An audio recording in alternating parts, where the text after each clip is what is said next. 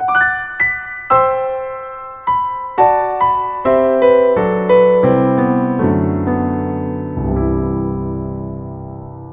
podcast is sponsored by BetterHelp.com.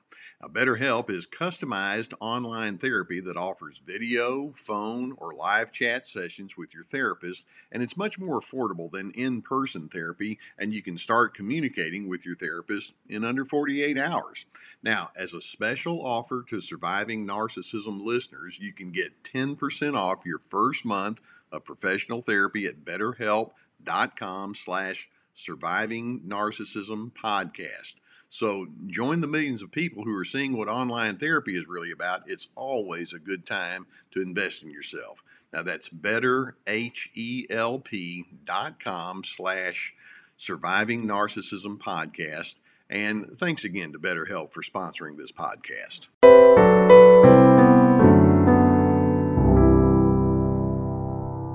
Welcome to this week's episode of the Surviving Narcissism Podcast. I am Michelle, the Program Director, and I would like to start this episode with a quick introduction. For those of you not familiar with Surviving Narcissism, it is a product of many years of work done by Dr. Les Carter. Dr. Carter is a best-selling author and therapist with more than 40 years of experience, specializing in anger management and narcissistic personality disorder. This week, Dr. C's topic will be haughty comments from narcissists.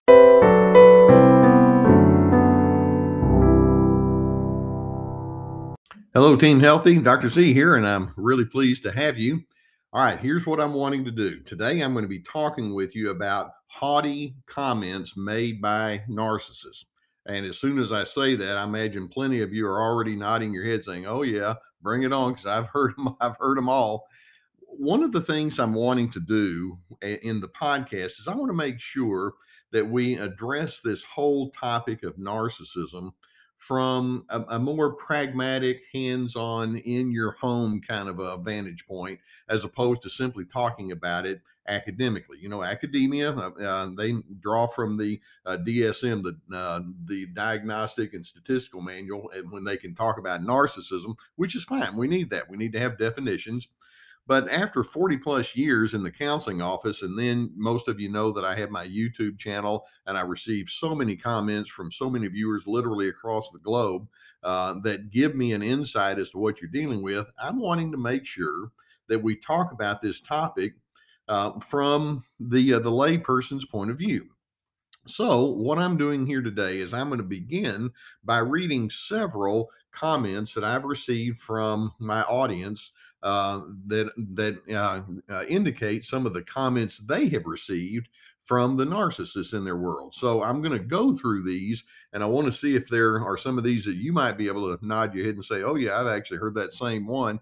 And then we're going to make some comments about what's going on with these haughty comments. Why do narcissists go into this kind of space?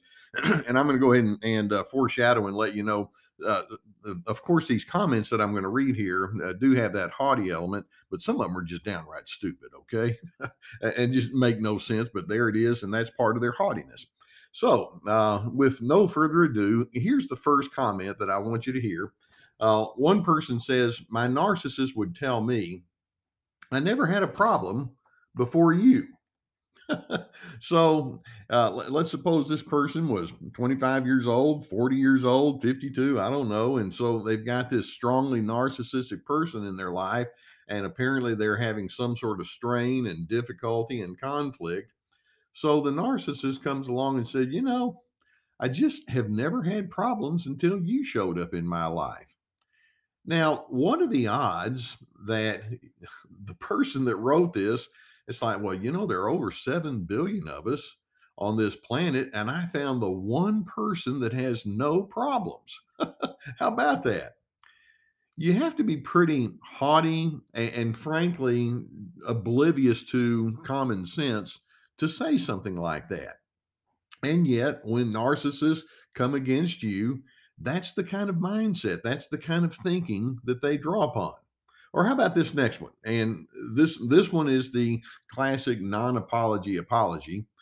This person tells me, after the narcissist cussing and calling me names and yelling at me, he later came back and said, Well, I'm sorry for saying all these things to you, but you made me so mad. Okay.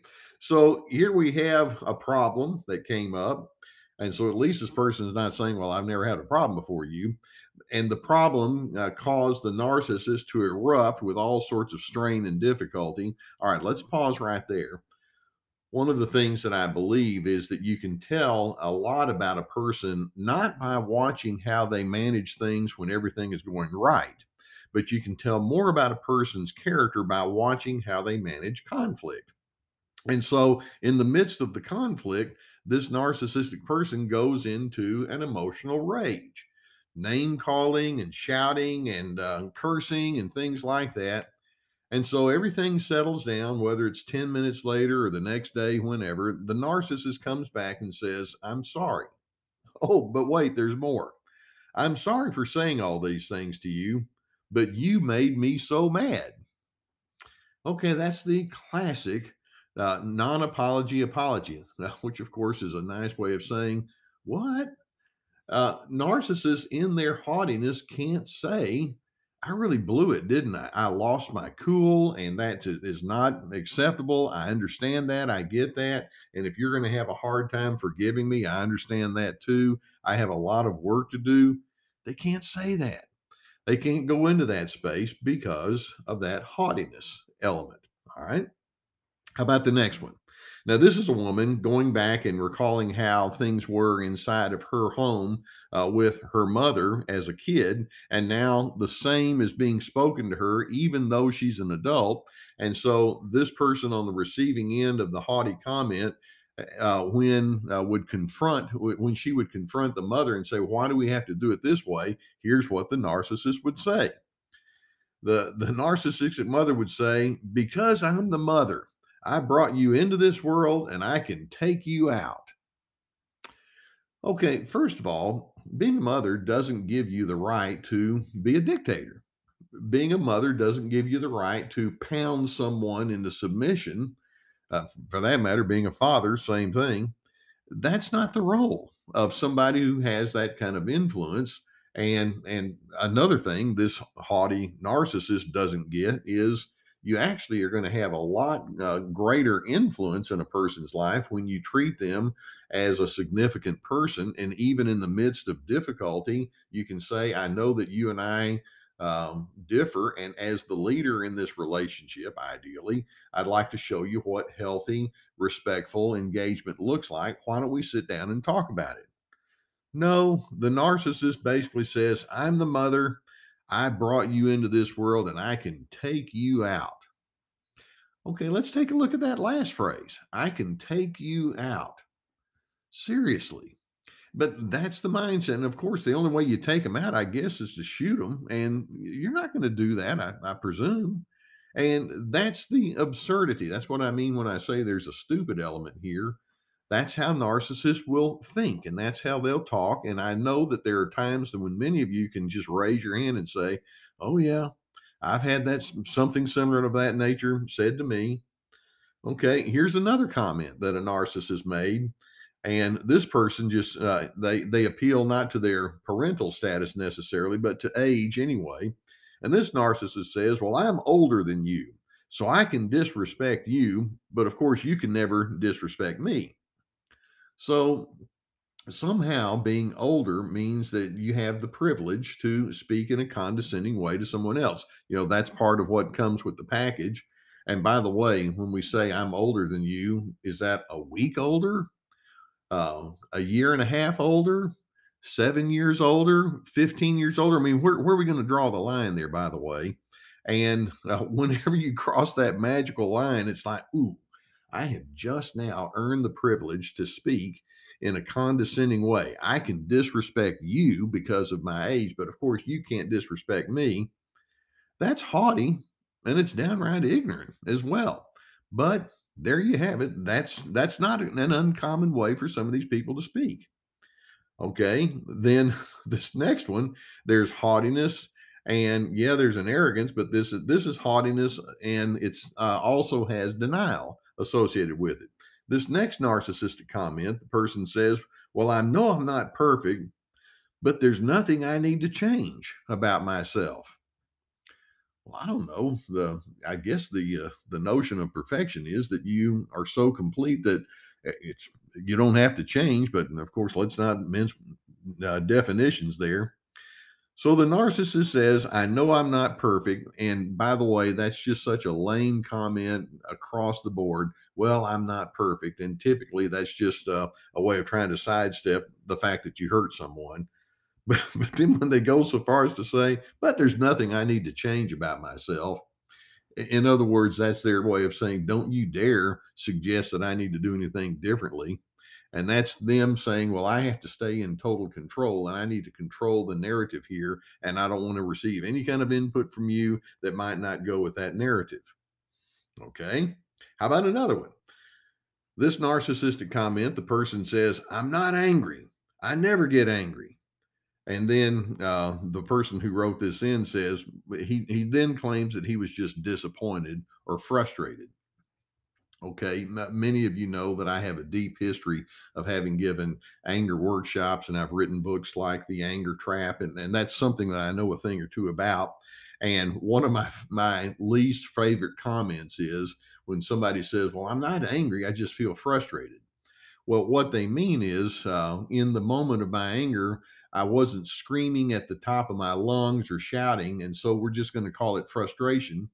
Frustration is a form of anger. It's just more muffled, and you have varying degrees about how powerfully it's going to come out. And so, if a person's not screaming at the top of their lungs, then they may say, well, I was just disappointed, or I was frustrated, or I was annoyed. No, you're angry. So when they say I'm not angry, I never get angry, false, false.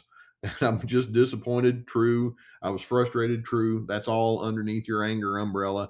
Can we just get real? And the narcissist response is no, I'm not going to do that, but please don't hold me accountable.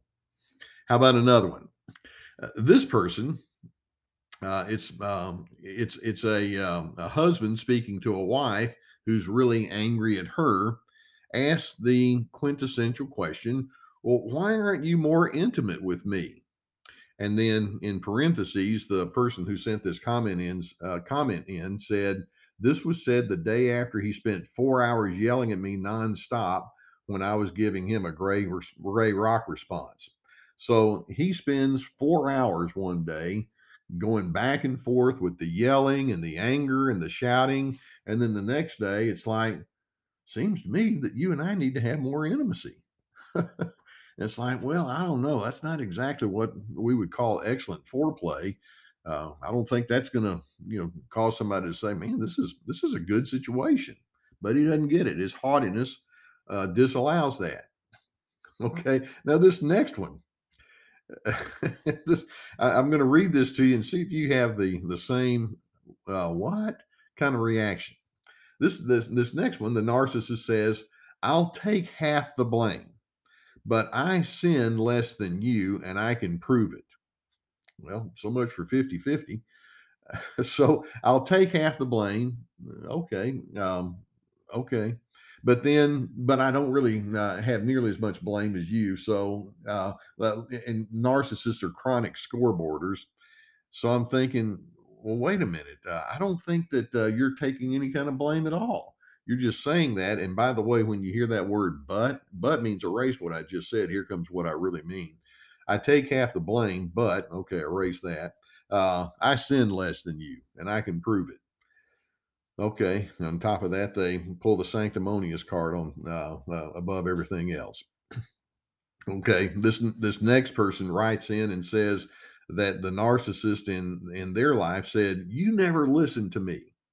And then this person goes on to say he'd love to control anything and everyone, and it's funny, but I never felt listened to by him. Well, you never listened to me. Sometimes it might be that the narcissist could say, we need to listen to each other, and let me begin by showing you what that's like. I'd like to hear from you. No, that's not a very a good strategy if you're trying to be a narcissist and maintain control. But in their haughtiness, that's what they do. Or how about this last one here? This one, the narcissist says, well, I've changed. So now you're the one who needs to change. And so in this case, that narcissist is more or less saying, well, if I have had problems, okay, maybe I have. They're all finished now. They're complete. I'm completely beyond all my problems. Now it's your turn. You have to do it. It's like, no, that one doesn't smell pass the smell test either. Because one of the things you don't do is you don't put your finger in someone's face and say, now you better start changing. That's not the way it works.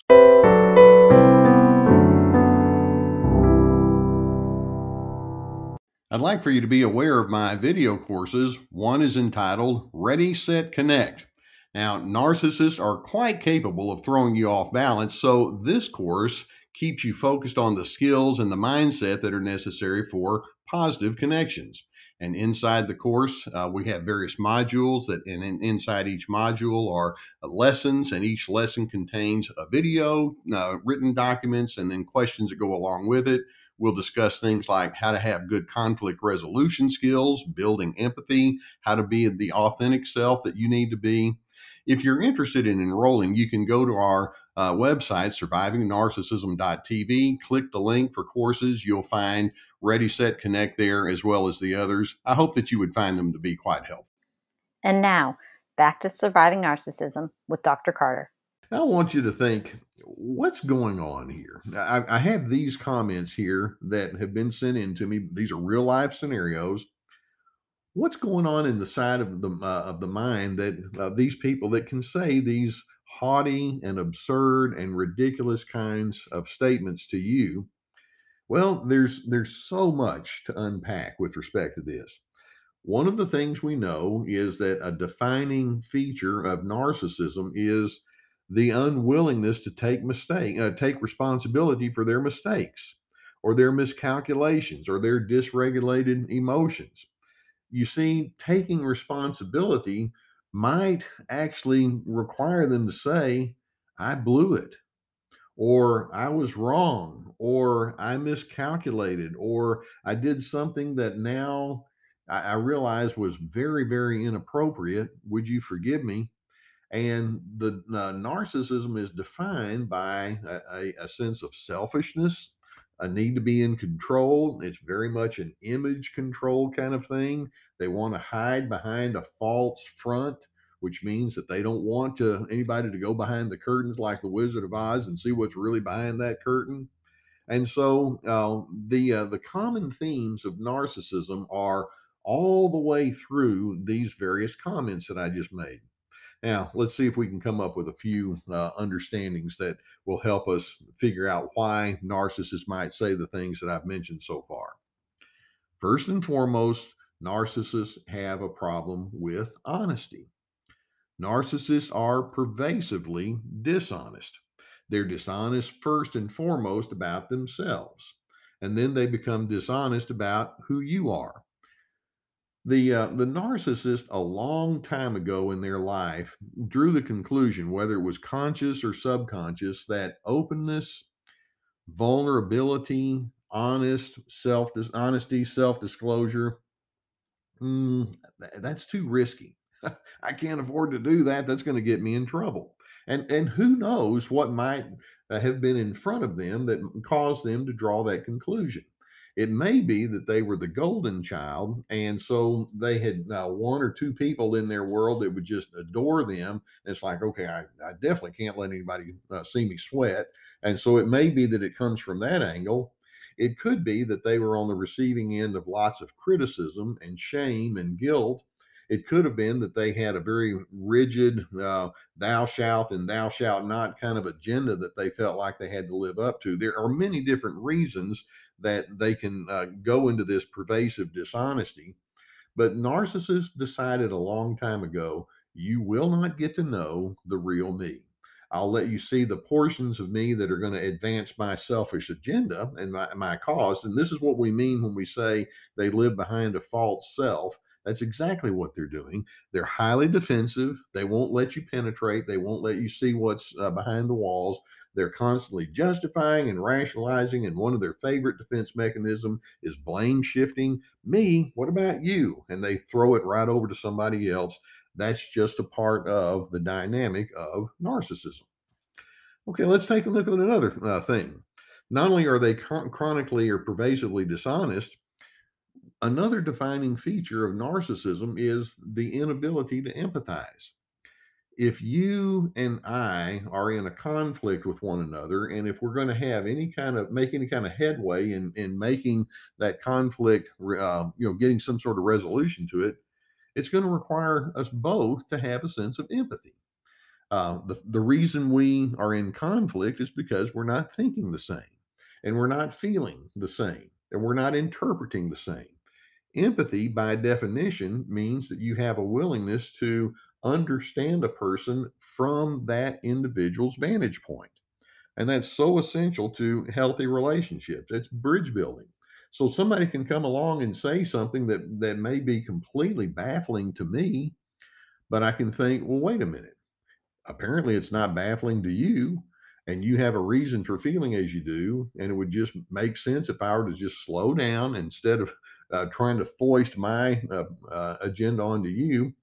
Let me hear who you are, and let me understand how you arrived at that conclusion, and help me know what you want me to understand about you. And this is a classic illustration of finding a sense of consensus through a non control way. And in the end, we wind up having a much higher probability. I'm not going to say it's going to be a perfect resolution, but you have a much higher probability of us knowing each other in a meaningful way. Empathy, though, is something that narcissists have concluded is unnecessary. And in fact, they may hardly even know what the meaning of the word is. And so they're not going to go into that. Okay. In addition, another reason that narcissists can make these haughty and downright ignorant kind of comments is they're not really interested in making personal changes. One of the things that narcissists crave is to be in the position of superiority. And so, by being in the position of superiority, they have to ascribe a certain idealism to themselves. And then, in addition to that, they need to have somebody that's going to come along and be inferior. That's where you come in. And so, in their need for superiority, it's like, no, if I start talking about my faults, or if I start taking responsibility for my negative contributions, that's going to require humility. And I don't do humility. In fact, I'm not sure I even know how to spell it. And so they're not going to make personal changes because that would require them to come off of that superiority high position. And that's certainly not in their desires or immediate needs. In addition, they'll actually go a little bit further, and they'll say, well, actually, if you question me, then we have to automatically say somebody has to be wrong in this equation. And so it has to be you. What they do is, in their need to be superior, they turn just simple conversations into a competition.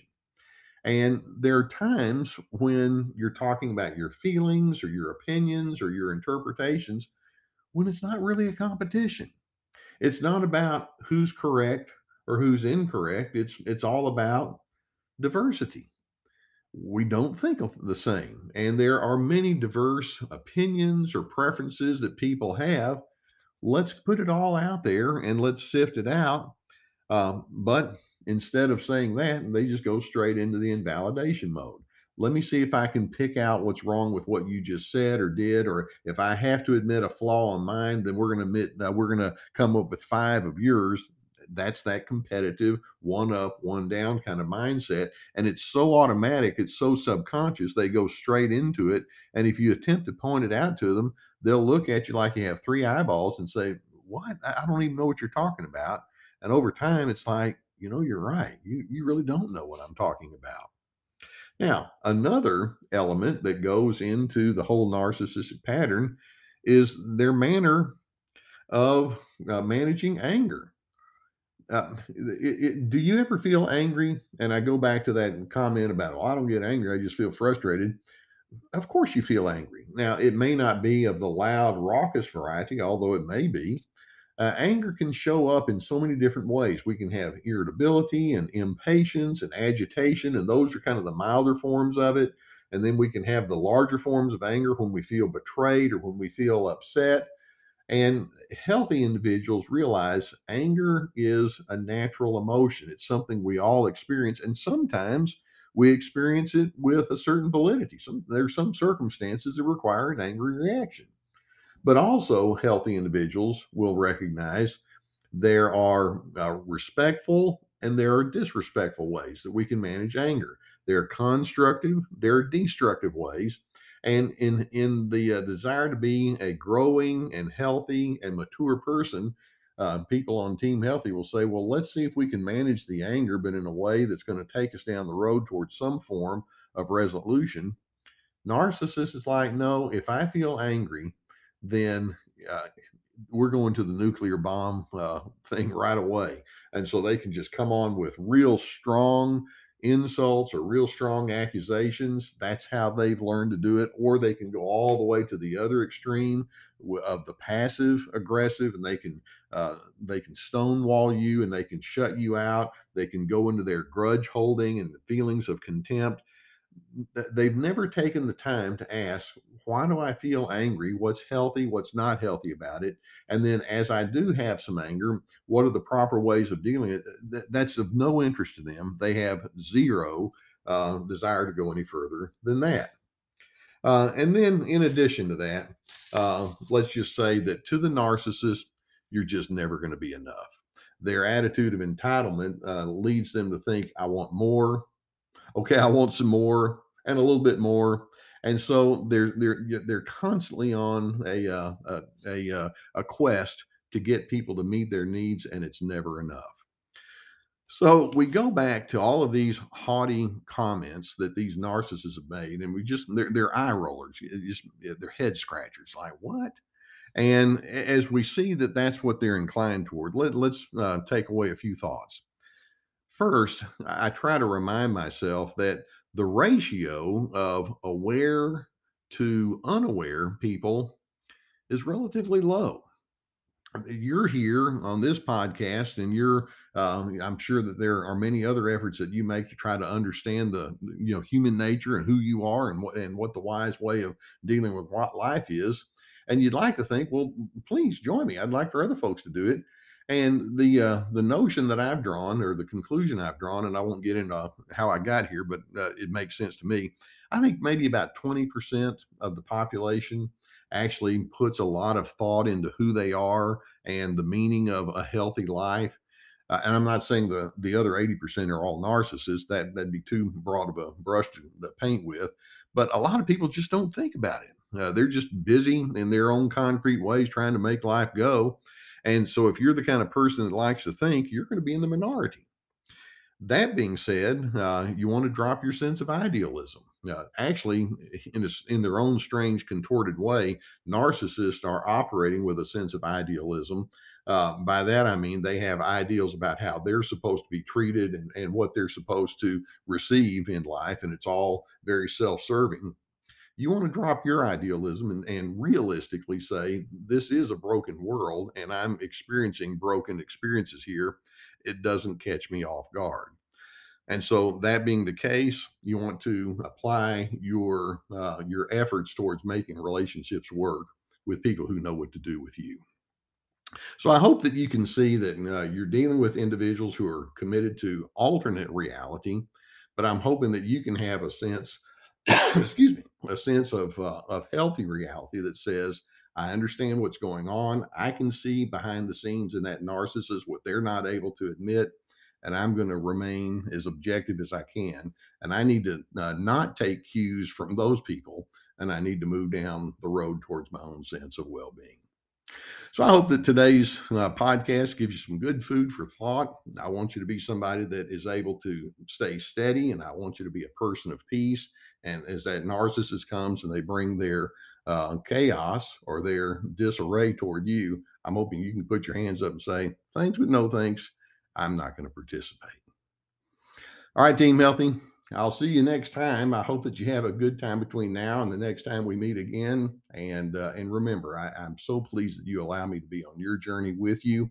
And I truly mean it when I say I want you to be a person of steadiness, and I want you to be a person of peace.